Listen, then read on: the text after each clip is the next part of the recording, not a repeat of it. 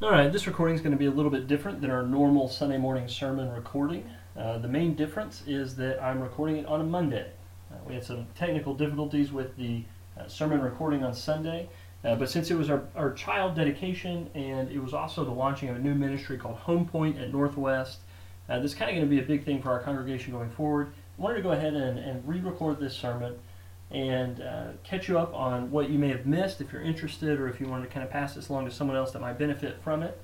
But I wanted you to know that that's what was going on, so that if I made a really good joke and no one laughed, it's not because I'm not funny, it's because there's no one here in the room.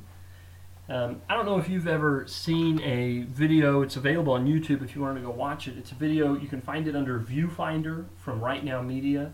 And this video starts out with this little boy, maybe 7 or 8 years old, and he's got one of those old toy viewfinders that you would hold up and you'd click the button and it would cycle through these different images. Except that the video imagines that this viewfinder is functioning like a camera. Whereas the boy wanders through his house and he sees his parents interacting with his brother and his sister, and even with him, you see him click the picture as if to save it. And that moment would somehow be impressed on his memory in a way that would forever influence him and shape him. And one of the photos is just a dad really giving some kind of wisdom and comfort to a teenage son. Another one is the mom consoling a daughter after she's gone through some adolescent difficulty. And then there's this other moment where the dad is playing with the young boy, and he's got him on his feet up in the air laying on the living room floor, and you just remember all of these times in your own childhood, or maybe if you're a parent, in the childhood of your kids, that you had these precious little moments that seemed just insignificant at the time.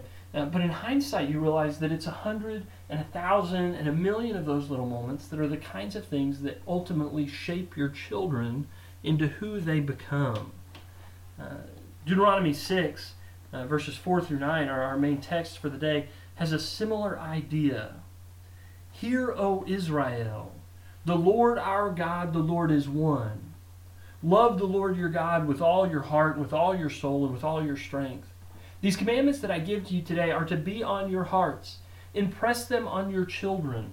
Talk about them when you sit at home and when you walk along the road, when you lie down and when you get up. Tie them as symbols on your hands and bind them on your foreheads. Write them on the door frames of your houses and on your gates.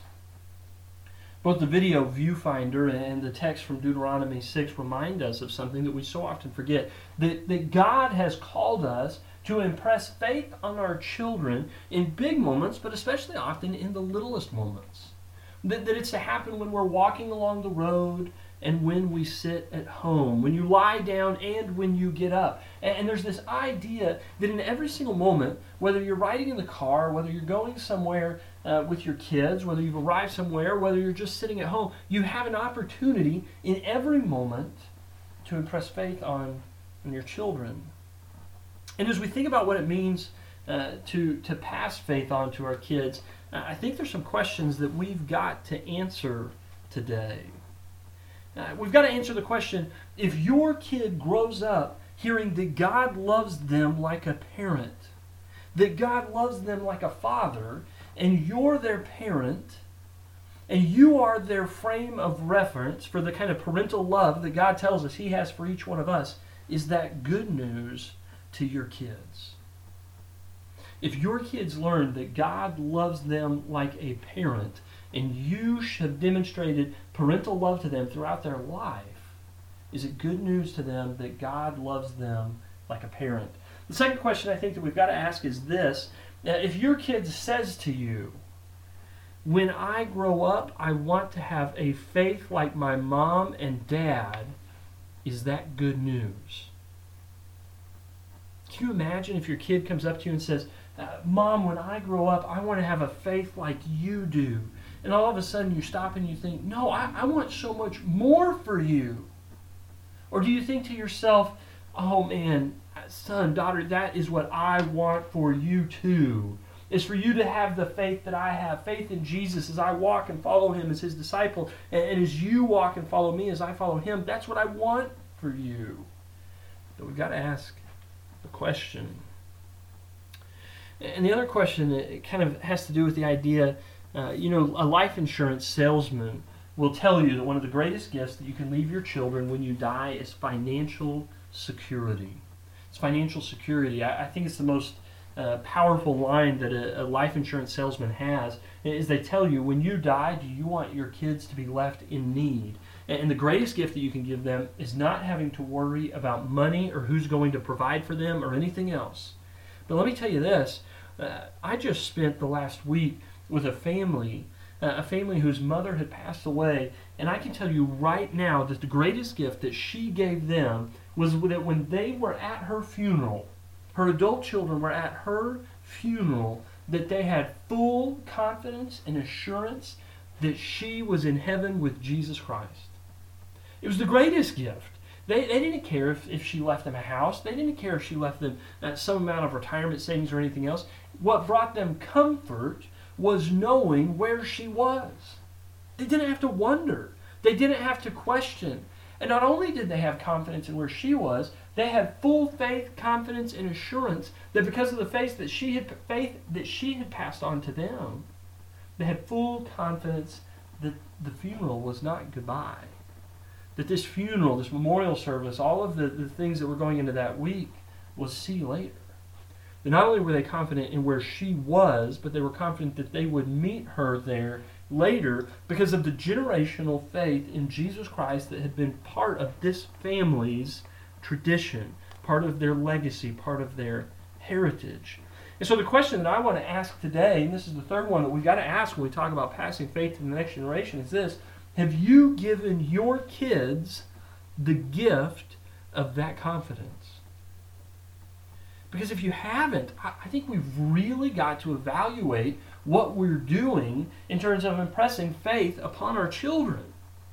And I think one of the challenges that happens when we think about impressing faith on our children is we always think about the big moments. We think of parenting in moments like the first day of school, when you get your child together and you put them in a backpack that looks bigger than they are, and you get them in these clothes that will never look that clean again, and you get them and you take the photo at outside the front door, and you send them off, and you're terrified of everything that's about to happen. And you think about that when you think about being a parent. You think about graduation when they look back at all they've accomplished, and as you dream about all that lies ahead. You think about the times that you have the talk with them, and parents are terrified of it, but so are probably many young people. You think about the time that they got dumped, or that a friend hurt them or injured them, and you helped them through it.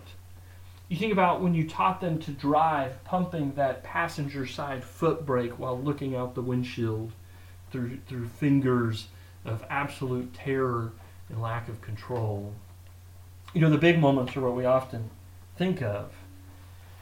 But the reality is that your kids aren't really shaped by the big moments. A lot of times it's the little moments that we don't even remember that tend to make the biggest impact on us over our lives. It's the thousands of hours that you spend in the car talking to your kids. I know for me personally that some of the most valuable and important, meaningful conversations I've ever had with my kids have happened in the rearview mirror, where we've had time to get rid of all of the distractions in life, except, of course, for my driving, and talk about things, connect over things, to spend time with one another. They're shaped by the hundreds of prayers every year where you join with them or they join with you, and you go to God together, and you're not only praying to God about what you care about the most and sharing that, but you're also discipling them and letting them disciple you in this exercise of faith, this going before God. They're shaped by the millions of times that you encourage them and remind them of the love that you have for them, telling them that they're good enough, smart enough, that they're going to do the things that need to be done, that you believe in them and that God believes in them, and they're shaped by that. They're shaped by the times you showed up when it wasn't convenient or easy or maybe even expected, but they learned that you loved them and that you would never overlook them. And when we think about these little moments, we go back to that video that I talked about, the viewfinder video with the kid who was walking around and taking these snapshots of family life. One of the ones that I liked the most was this moment where the little boy squeezes his toothpaste all over the sink, and the dad comes in, and it's a mess, and you can't put toothpaste back in the tube, and the dad is so angry. And yet in the next moment, the memory that the boy has is of the dad forgiving him and consoling him and wrapping him in his arms and consoling him on the stairway of their home. That matters. It matters, and it begins to make a difference in our kids' lives. And in Deuteronomy 6, it reinforces the same thing, that it's in the moments when you're walking along the road, when you're sitting at home, when you're getting up, when you're getting down, at meals. All of these little opportunities are the times when you have an opportunity, while walking, resting, sitting, to form the heart, the strength, and the soul of your child to fall in love with their Creator God. To love God with all their heart, strength, and soul. And the unfortunate reality in the world that we live in today is that the church is not doing a great job of passing faith to the next generation. You know, I could parade a bunch of research and statistics about how young people are leaving the church when they become adults at rates that we've never seen in the United States before. That when teenagers who are faithful in youth group, faithful in children's ministry, go to college and become adults and start their own families, they're not coming back to church. But the reality is that you don't need the research and the statistics to convince you. You already know this. And the reason that you know it is because you know the name of someone in your family that's left the church. You know the name of someone that you love who grew up going to church and who was very faithful and maybe went on mission trips and church camp and everything else. And now, while you're here on Sunday morning listening to this sermon, they're at home doing something else because they no longer believe in God or in observance of Christian practice or attending church. You pray about these people, so I don't have to tell you that we're losing people. You know their names. And the thing is that I don't actually think it's the church's fault. In America today, the church is spending more money on children and youth programs, professionals, resources, all kinds of research and everything else that we can think of than we ever have before. And in spite of all of the programming and all the money and all the effort, it's not making a difference. It's not making a difference. So what is it that's at the heart of this problem that we have in the church today? And I'll tell you, here's what I think it is. In the United States, we've become a service economy. I don't change my oil because I have no idea how to. I've seen oil change kits at Walmart before, and they've got 2 ramps and some kind of a funnel thing that looks like the thing that I sometimes use in the kitchen to get stuff into the container I need it in. Now, I don't know how in the world that makes the engine on my car work, so I go to Hibdon. But in the world we live in today, we're constantly thinking about how we can hire the best and the brightest to do the things that I don't want to, don't know how to, or would just rather not do. I don't sew my own clothes. I don't grow my own food. I'm a busy person, and if I need something done right, and if I need something done well, I'm going to hire the best person I can to get it done. And so when it comes to making sure that my kids are good at sports or good at extracurricular activities, I'm going to get them the best coaches, best trainers, best opportunities, and best teachers that I possibly can because I care about them, right?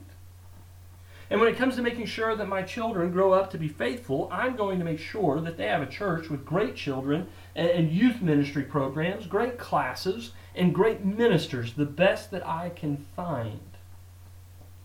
Now here's the problem with that. God designed parents to be the primary disciple makers of their children, and the best ministers in the world can only be a good supplement or a good substitute. Let me say that again. The best ministers in the world are at best a good supplement and at worst a poor substitute for parents who are the primary disciple makers of their children. We live in a world where the most active youth and children's programs around get between 2 to 4 contact hours with kids in any given week. 2 to 4 hours. And on the one hand, you might think, actually, that's not bad, unless you think about how many hours that YouTube, Netflix, friends, teachers, dozens of other things get in the lives of our children. How can we help them to conform to Jesus Christ and not to the world when the world gets so many more opportunities to influence our children than we ever do for Jesus? We're giving up. We're surrendering our influence to the world. And the most frightening part of all is that recent research has shown that for families that regularly attend church services, now a lot of times with Christian research, what you get is this idea, someone say Christians believe this or believe that, and this percentage do, and you think, yeah, but those are probably the Christians that don't bother going to church on Sunday. Yeah, that's probably the Christians that are only halfway committed. This survey is of families that regularly attend church with their children. Of those families, recent research has shown that less than 10% will talk about faith in the home during the week outside of a prayer at meals. Of families that go to church every week, less than 10% will have a conversation about faith, about Jesus, about the Bible, about what any of that means to my life and my kids' lives during the week outside of prayers at meals. We're giving up. We're not even showing up to make a difference. We're outsourcing or forfeiting whatever influence that parents should be having on their kids. And it's not a new problem. This is a generational problem where the passing of faith to kids has been outsourced or forfeited by our parents and sometimes by their parents and at times their parents before them. Not to mention families that are new to the faith or converts that have never had faith at home modeled and they don't know how to do it. But we're talking about families that are multi-generational Christian families where we've become so accustomed to allowing the church and programs and youth ministry and children's ministry to do the discipleship work of children that we've lost the ability to even say, I need to start doing what my parents used to do because our parents didn't do it. So today when we tell families and parents that you need to pass faith to your kids, not only are we competing with dozens of other influences and activities, but we need to equip and empower and teach our parents to do something that their parents may not have modeled or maybe modeled in a way that they don't want to do in their home. This comes up a lot, that they say, yeah, my parents did faith at home, but it was in a way that was destructive, not constructive. Faith was pushed on me, not impressed on me. And so there's a reluctance to do it, or there's a lack of knowledge how to do it. And so at Northwest Church of Christ, we're going to be this month stepping in and saying we're not going to accept the status quo of parents outsourcing or forfeiting or giving up our influence to the world or anybody else. We are going to unashamedly declare that God intends for families to be little communities shaped by the gospel, demonstrating the gospel, and that these family units are the location where God intends for married parents to pass their faith in Jesus Christ to their children.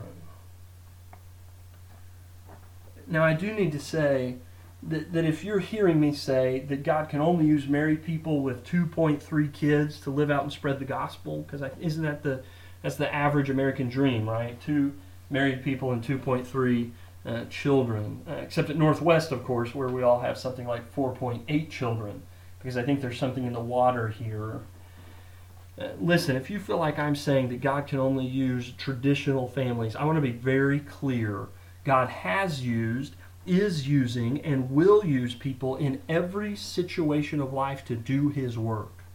In fact, there's a lot of times God takes great joy in choosing unlikely heroes and underdogs.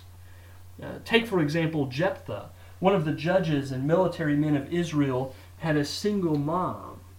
There's Timothy, Paul's greatest protege. His greatest spiritual influence was actually his grandmother. Paul encourages single Christians to stay that way, to focus on spreading the gospel. He says, look, all things being equal, here's my advice. It's not from God, it's from me. But if you can stay single, you're going to have more time for mission work and less time that you have to do dishes. He says, look, just take advantage of the time and the focus that you can give to the kingdom of God. Stay single. There's a place for single people in the kingdom of God. We often forget that today. Moses was adopted by Pharaoh's daughter. Joseph raised Jesus even though Jesus wasn't his biological son.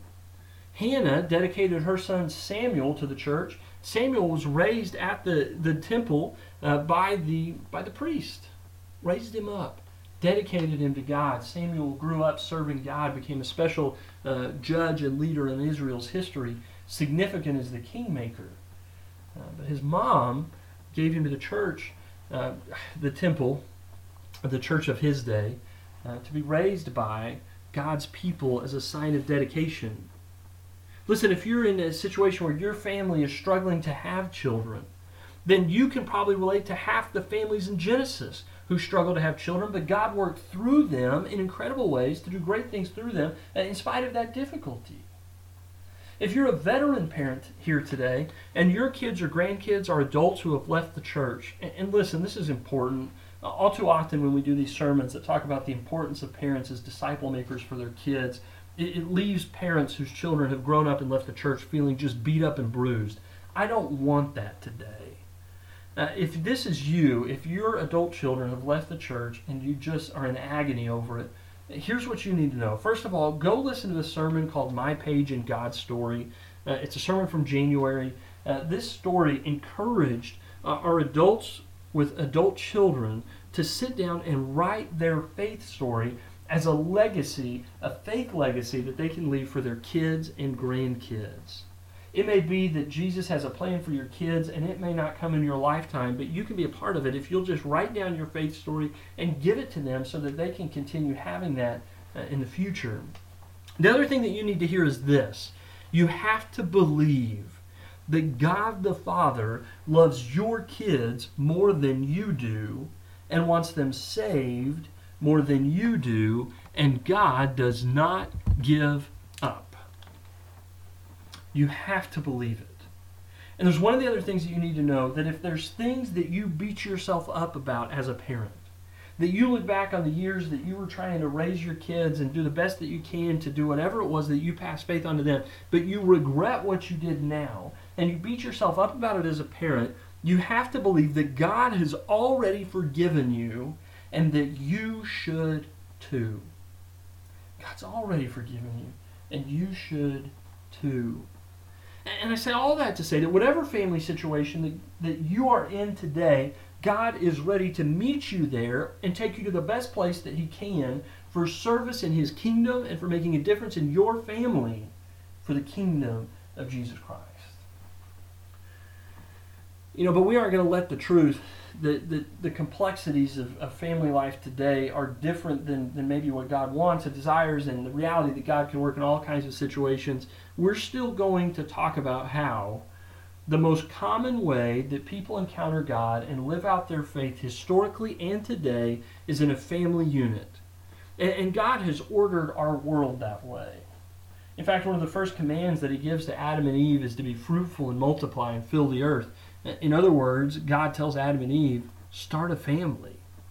And so we're going to talk about what it means to live within this family unit that is kind of God-ordained, God-sanctioned, and is commissioned to be a place where adults pass faith to their children.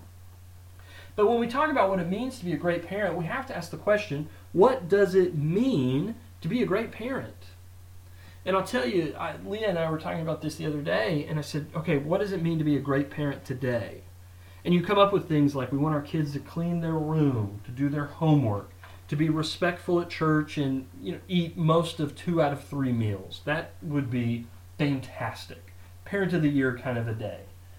But if you zoom out a little bit more, what does it mean to be a great parent this month? Well, I want my kids to do kind of regular chores, maybe finish a science project at school, to try hard on the soccer team, or to learn a new song on the piano, or something that maybe is more of takes a month to do. I'd be a great parent. What would it take for me to be a great parent this year? I want my kids to get good grades at the end of the year, to move on to the next grade. I want parent-teacher conferences to be fun, not miserable. I want my kids to get recognized for something. I hope my kid doesn't go to detention this year. Yearly goals. I hope we go on a vacation and really get some bonding time and make some good memories, that kind of stuff. What would it mean for me to be a great parent when my kid is 30 years old? They've got a career, a family, maybe they just moved out of the basement. What would it be like?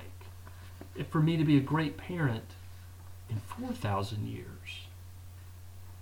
And suddenly the entire scope of the conversation changes. What would it mean for me to be a great parent in 4,000 years? For us to evaluate that, I want to look at another text. It's from Deuteronomy chapter 30, verses 19 through 20. And here's what it says in this text. It says, "This day I call the heavens and the earth as witnesses against you, that I have set before you life and death, blessings and curses. Now choose life, so that you and your children may live, and that you may love the Lord your God, listen to his voice, and hold fast to him. I've set before you life and death. Now choose life, so that you and your children may live, and that you may love the Lord your God and hold fast to him." In 4,000 years, the only answer to the question is this: a great parent is one who leads their children into life and not death. The problem is that the eternal goal of leading our children to life and not death is really hard to bring into our daily goals. So we've got to find a way to get serious enough about the eternal goal of our kids' eternal life being a priority that we start putting our kids' eternal life and salvation into our weekly calendar. Our weekly calendar. We've got to take the eternal and make it daily practical. And at Northwest, here's what we're doing right now. There's 4 things that we're doing right now and going forward to make it easy and make it lightly so that we can make it happen in your home, that faith is impressed on your children so that you can accomplish the eternal goal of helping your children choose life and not death. The first thing that we're doing at Northwest is the Home Point Resource Center. The Home Point Resource Center, you may have noticed in the foyer, Sunday morning was filled with practical resources for families in all kinds of situations. It's not just parent stuff. There's stuff for marriages, for men, for women, for grandparents. There's all kinds of topics, and there's going to be more to come. You've got to check it out.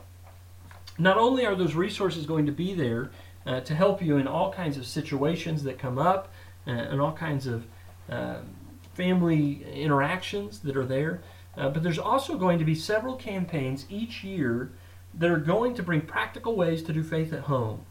And these will be done church-wide, so we may spend a couple of Sundays on sermons, on teaching. We may incorporate them with Bible classes, but all ages are going to be challenged to interact in the home with the entire family in faith campaigns. These may be campaigns to help you pray together, to help you play together, help you talk to each other, help you read together. And listen, we don't want to guess what you need. One of the things that you've noticed in the bulletin Sunday, and if you aren't here, if you weren't there yesterday on Sunday, you can go get these in the church office. We have appraisals, and these are faith at home appraisals that ask you questions about how you're intentionally doing your marriage, how you're intentionally practicing faith with your children. If you're pursuing the single life, it asks about how you're preparing for marriage or how you're preparing for a committed single life that's dedicated to work in the kingdom. It opens up questions for grandparents, and it's asking, what are some of the things you need in the home so that we as your family ministry team aren't just guessing what you need and kind of throwing it out there.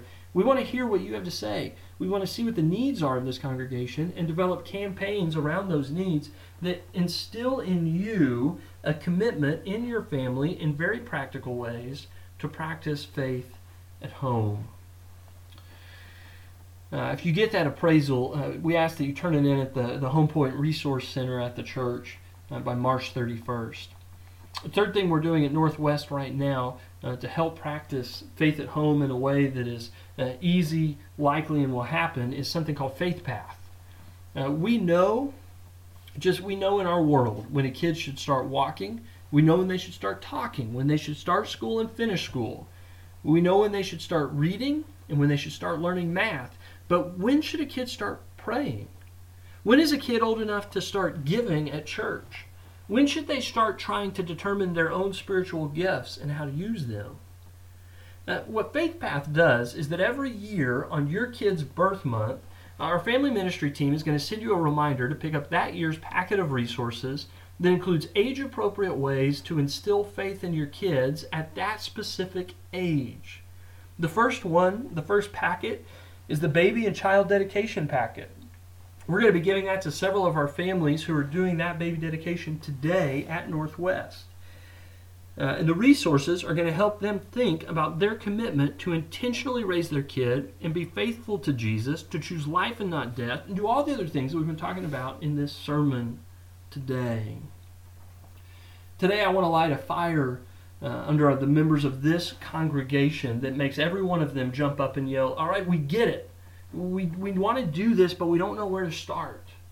Which brings me to the fourth thing that we're doing at Northwest right now to make it easy, to make it likely, to make it happen, is this. 2 weeks from Sunday, on March 31st, we're going to have a parenting seminar here at Northwest. It's going to be in the afternoon and evening from 3 to 7.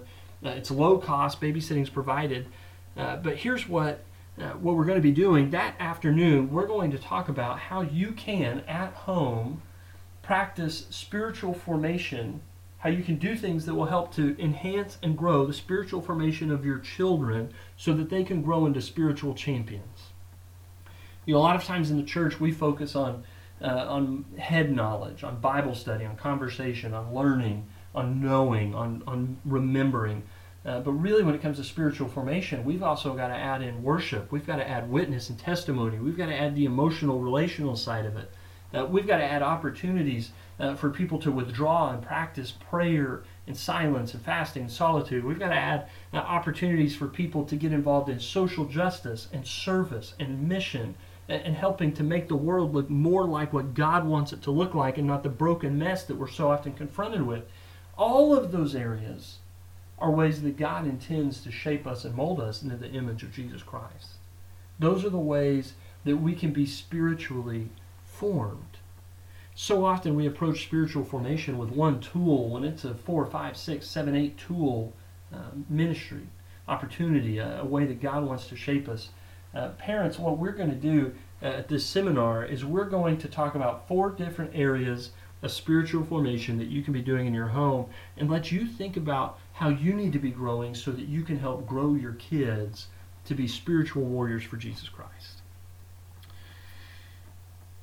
The seminar is going to have some good content. It's going to have even better community, lots of opportunities for sharing, for conversation, for communal growth. We're going to talk about the first steps to promote spiritual formation in your kids at home so they learn to love God with all their heart, mind, strength, and soul. As we move forward through this series, let me tell you something. If you think, I live at home alone, or maybe you're a widow and you're thinking this just doesn't connect with me, or maybe you're a college student and you're thinking this doesn't connect with me yet. Here's what you need to know.